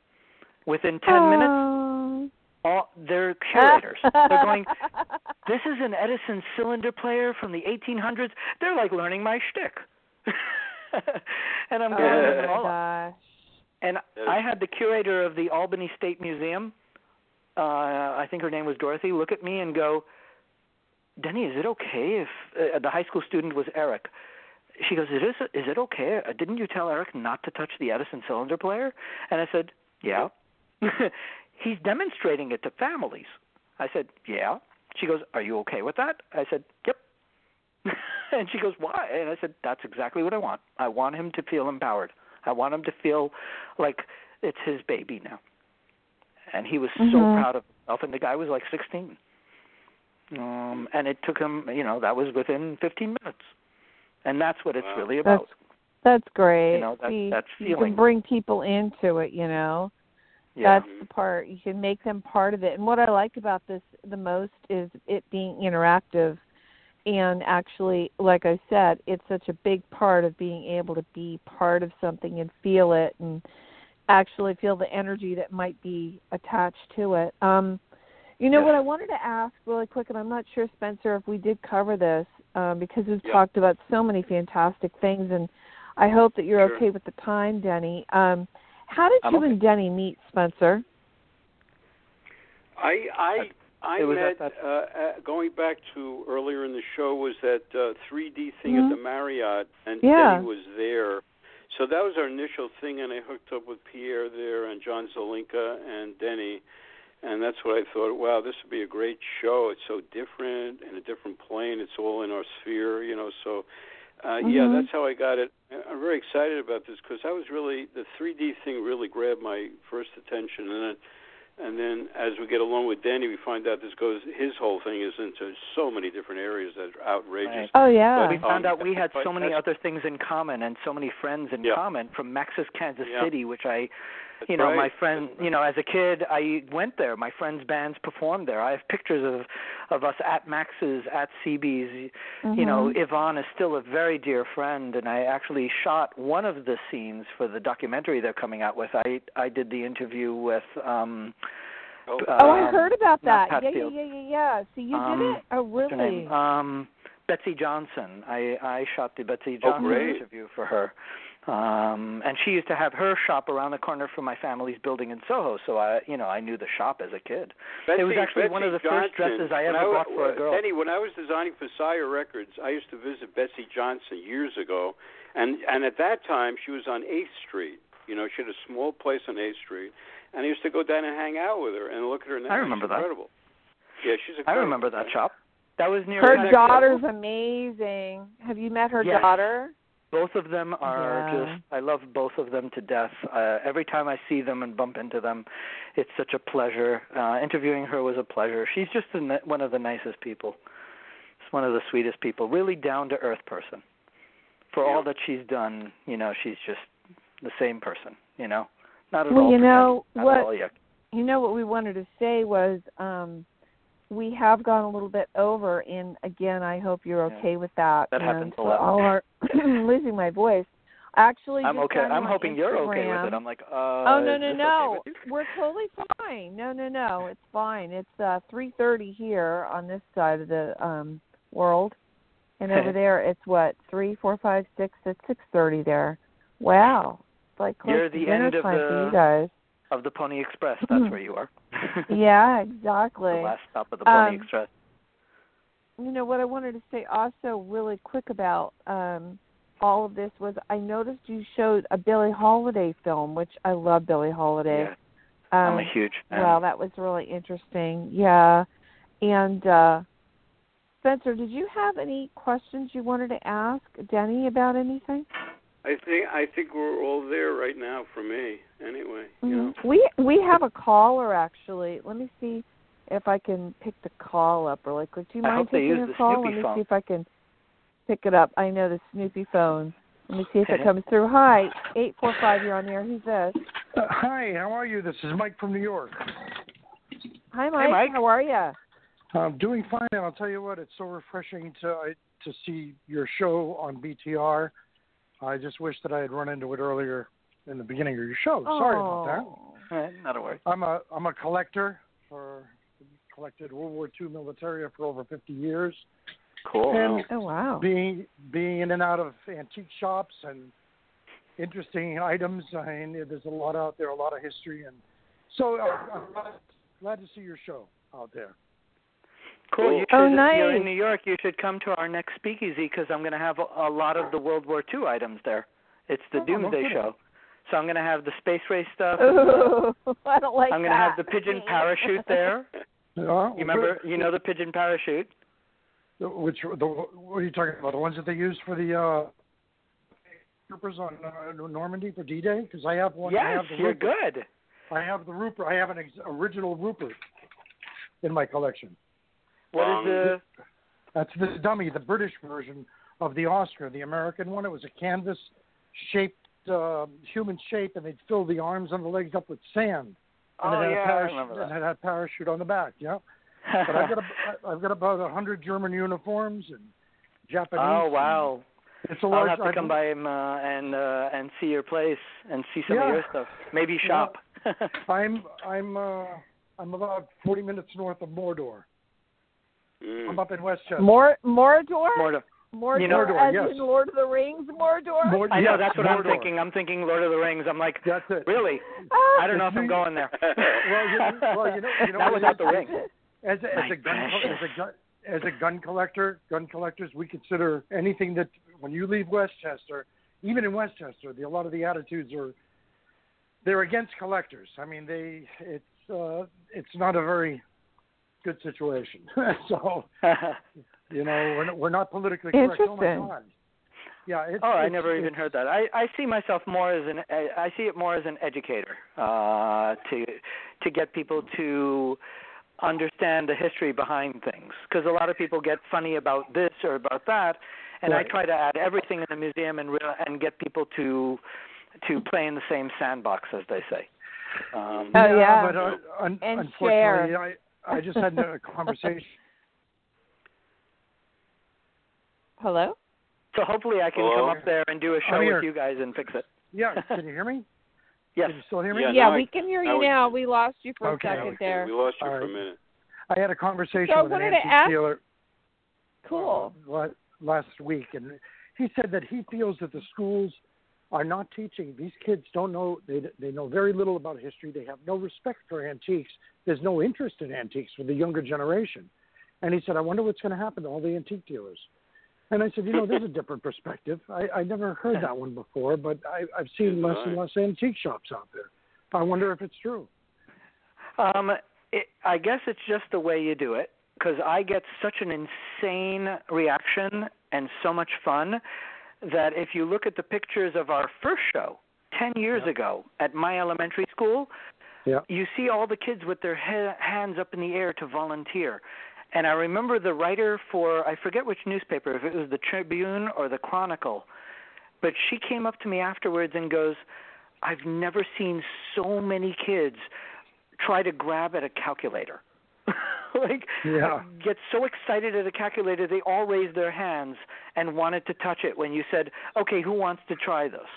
And also, let me bring in something. Don't forget, been in the music for years, and kids are really into the old music too. So it's kind of like how you're born and where your head's into. Like Holly was saying, she loves antiques. My parents are into antiquing. I used to go as a kid. I think this goes on with generations, by the way. I think it's where your head is at.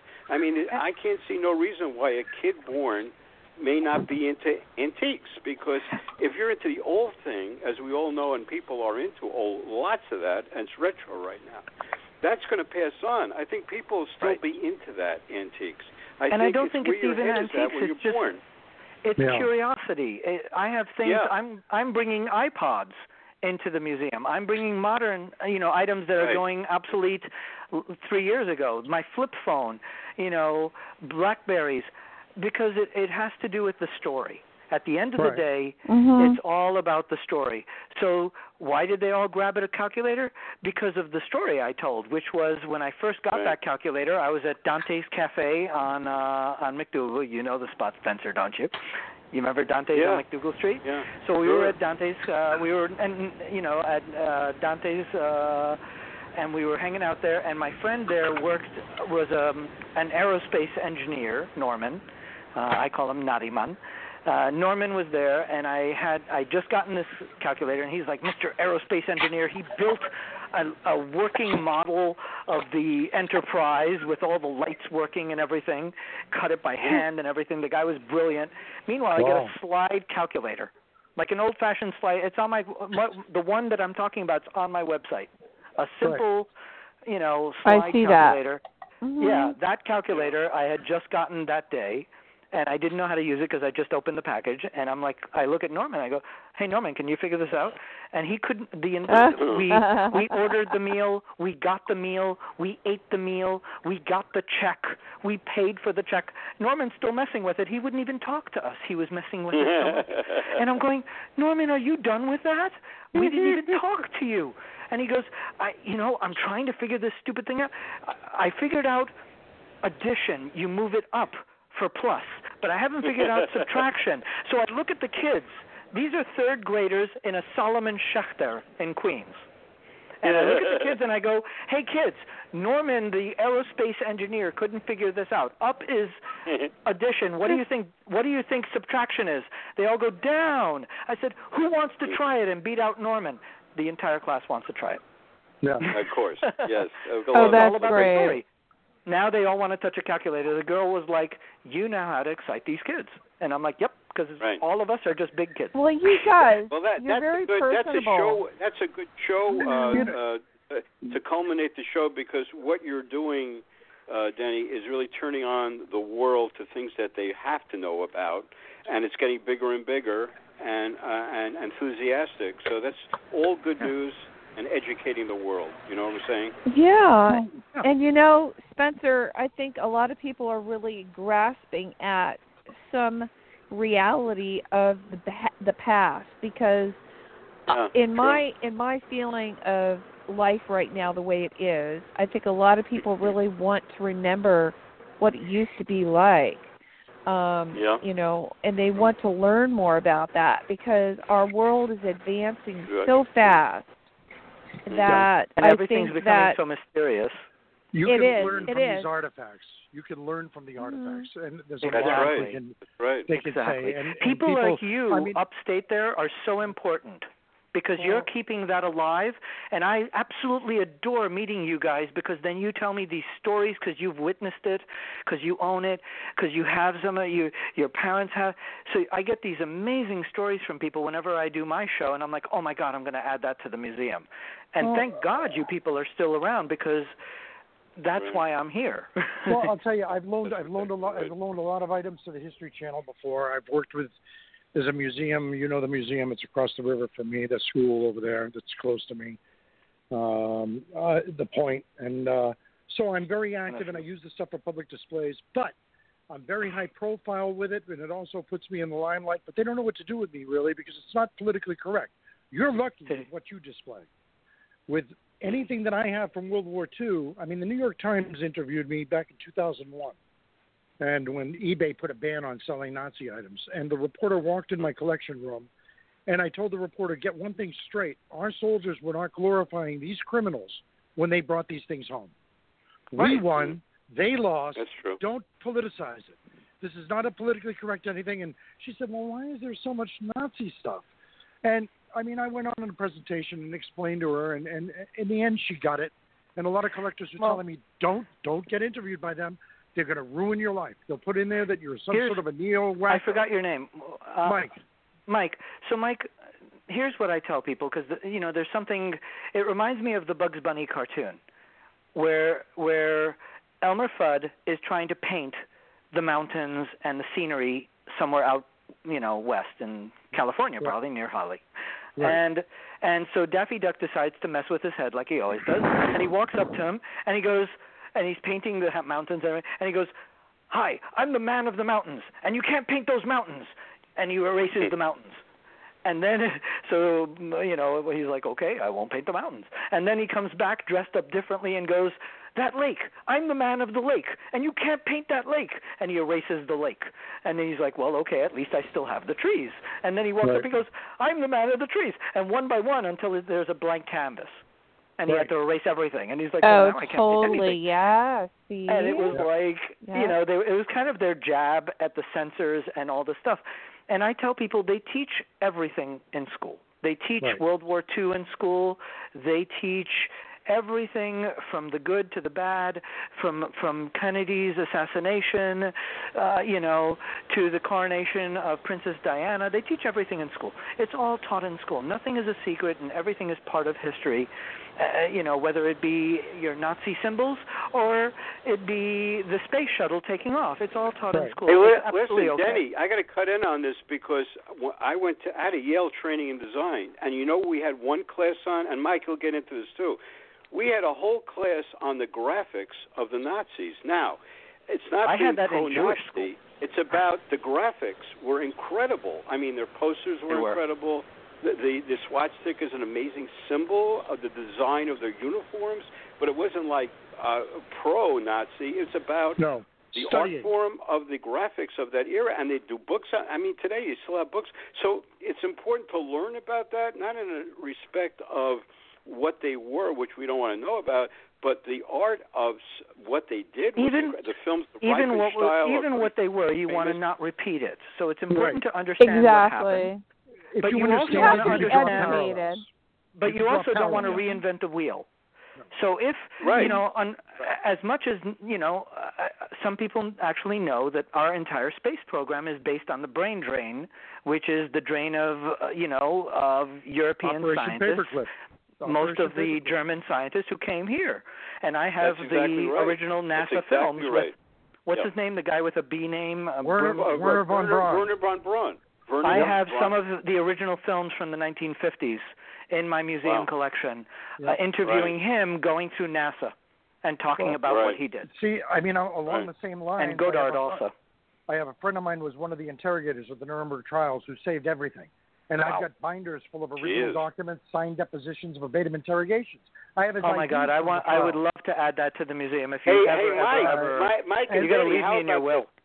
Okay, we're all talking over each other. Remember the planes. Wait a minute. Let me get this in. Remember the planes that they designed at the end of the war that were very futuristic in design. Futuristic in design, but it was too late in the war. Remember that? Yes. Yep. The 262, the Messerschmitts, and all the jets that they had, the jet engines. The jets, the super jets that we used actually after the war. I think we took them and used some of that data, but they were like super planes at the end of the war. But they were so, like the U.S. pilot said, "What is going on here?" They would look in the sky and see this thing whiz by them, but they were too little, too late. Thank God. But you know what I'm saying? They were really ahead in their time. No, I've had guys that were members of the 8th Air Force doing. I've spoken to a lot of vets in my days. I mean, when I was young, when I started off, there were more veterans, obviously, but I remember hearing from guys that were crew members they said we'd see something coming at us,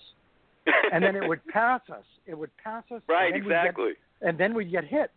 And they never told us. They knew about it, but they never told us in the briefings that we'd be running up against these things. They kept their mouths shut. And not even those kind of items. Spencer and Holly, you guys wouldn't be the kind of DJ you are today because, as you know, the tape recorders were so bad during the early days, but the Germans had perfected them so that they could actually use them, and often they would have Hitler in one location, and they would be a tape deck, and then he'd be in another location, and they used it to fool the Allies, and then the Allies started getting in on the trick, and we started using recordings also, but they used it all the time. And cassette tape, the whole tape industry is based on. It was Stacky before that. And you have the Enigma too, right? You have the Enigma. The founder of I have several parts of the Enigma. Yeah, right. We're all talking over each other, guys. Oh. By the way, the reason why we're talking over each other is because there's a delay. And because we're excited, but there's also a delay. Absolutely. There's about a 1 second delay. Okay, there's a delay, how can I hook up with you guys? You got it. How can I hook up with you guys before... Mike, go to the website and email me, and I'll put you on our email list. And maybe you can even, I'll have you do some, talk at one of the speakeasies about some of the stuff you know. All right. Maybe the Doomsday Speakeasy would be perfect. Which website? That'd be cool. Denny is one of our .org. Okay. All right. I'll so definitely this look show up. today, just so you know, if you missed the beginning of the show will be available afterwards on iTunes under Red Velvet Media and also on the Internet under Red Velvet Media under the Indie Cafe. So this is like one of our guests, and we're so excited to have him here because obviously this has really struck a chord with so many people, including yourself, in regards to war memorabilia and history and toys and film, and I mean it's endless. And like I said, I think it's like people really want to connect to the past so much right now because right now we're in a very strange time. Right. Yeah, and I think we're just in a really strange time, and I think a lot of people want to remember good things and maybe some bad things, but not as bad as things are today, maybe, as I could say. Right, and not to sweat the bad things so badly. That's the thing. Exactly. You can have things. I asked my mom, how did you survive that era? She goes, we didn't have time for, the stuff that goes on now. People taking, Prozac or something. We didn't have time for, arguing about stuff. We had to get stuff done. We had to make a living. We got out of this craziness and we had to do stuff, and we made it happen. One of my biggest complaints with people today, the society today in general, is unless you really understand how the people thought and what it was like living back then, you can't judge the people of a different era or judge the history until you understand. True. And these people today, they'll judge like what happened in the 1940s based on today's values and how we live today. You can't do that. Right. No, you can't possibly. It's the equivalent to, people don't do this because it doesn't exist, but you can't do it 5,000 years ago too. 5,000 years ago, if you wanted to eat your McDonald's burger, you killed a cow. And you had blood all over your shirt. Yep. If you walked out of a restaurant with blood all over your shirt, you're getting arrested in New York City pretty quick. Yeah. You are not walking out of a McDonald's with blood all over your shirt every day of the week. And that's what you're supposed to be walking out of the McDonald's. If you were Ugg the Barbarian, then that burger would not look so pretty.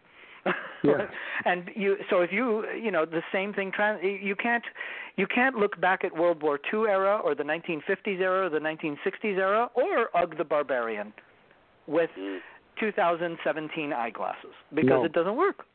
It doesn't work. We go to delis and buy food. I mean, I have to sometimes give people absurd examples like that to get them to realize that, we just have to realize and respect the world that they lived in and how they had to live it, and that it wasn't our values. It wasn't the same.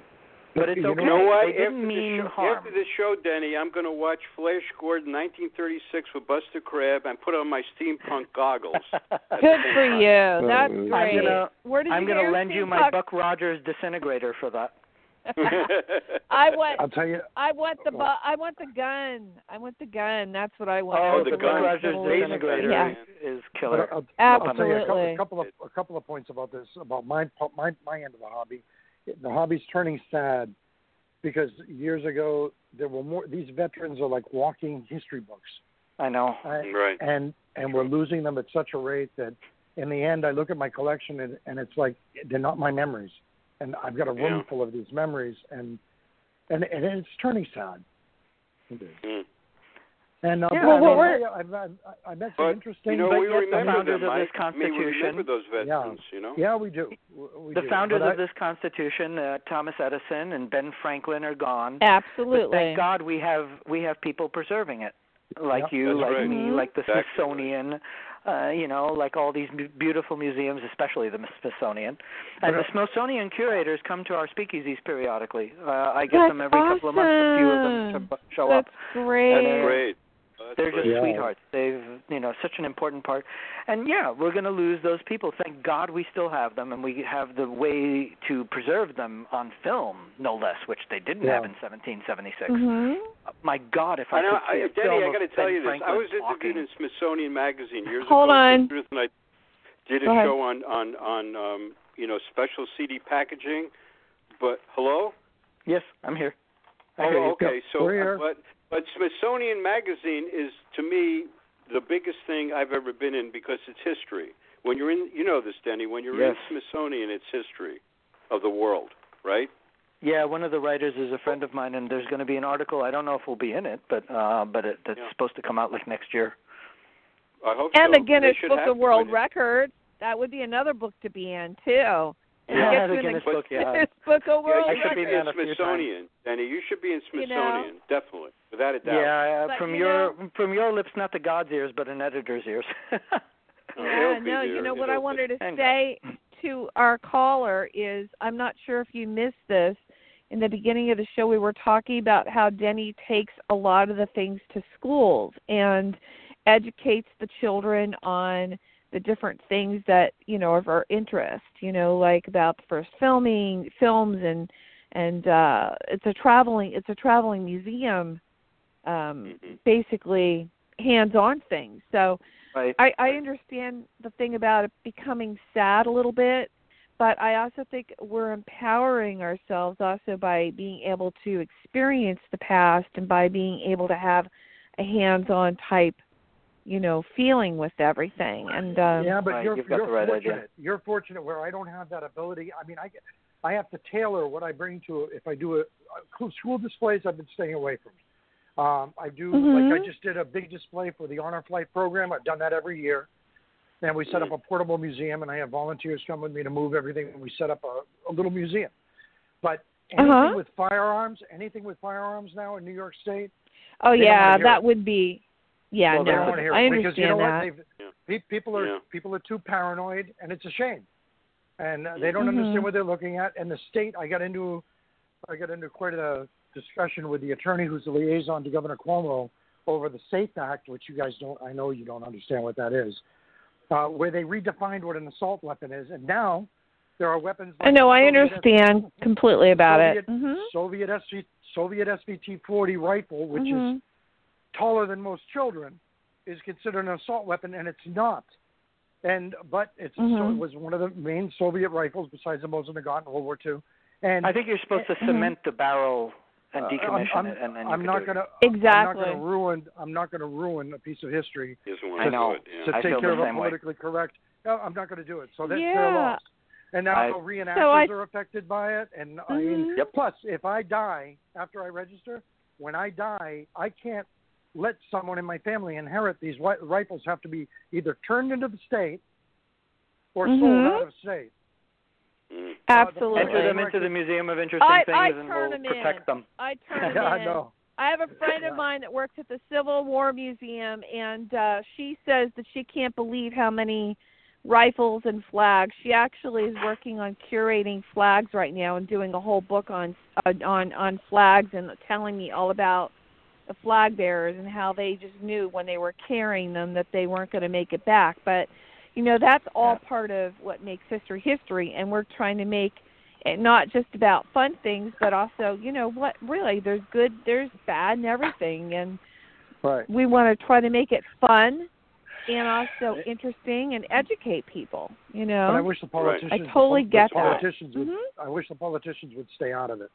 Let history stand on its own, viewed objectively. Let them learn from the history. But it's fortunately in the world, things go in cycles. So, we went through the Roaring '20s, we went through Prohibition, we went through the '60s. People, freaked out over everything going on now. And I say, you know what? In 4 years, we'll still have a country. In 8 years, we'll still have a country.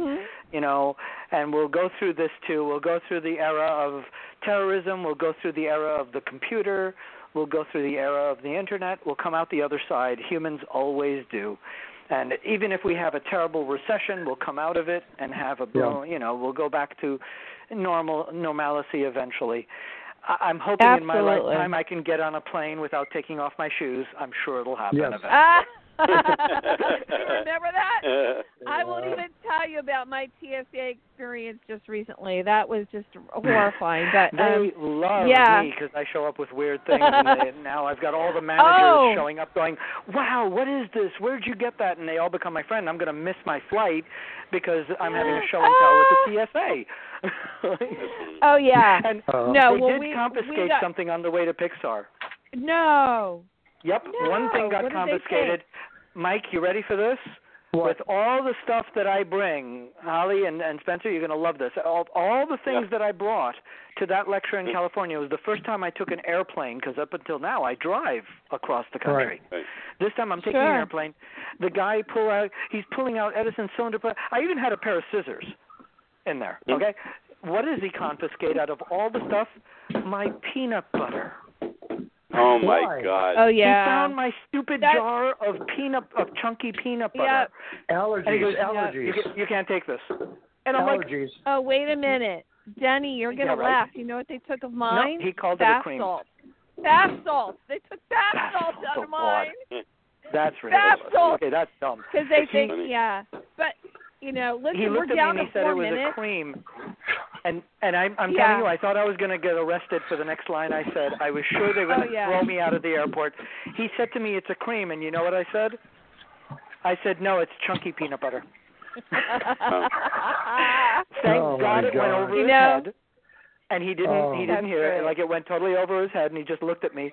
And I was just like, thank God he didn't hear that, because he, if he had heard that and gotten it, he would have been like, yeah, smart Alec, it's chunky. No, I hear you on that one. You could put on an eye with one of those chunks.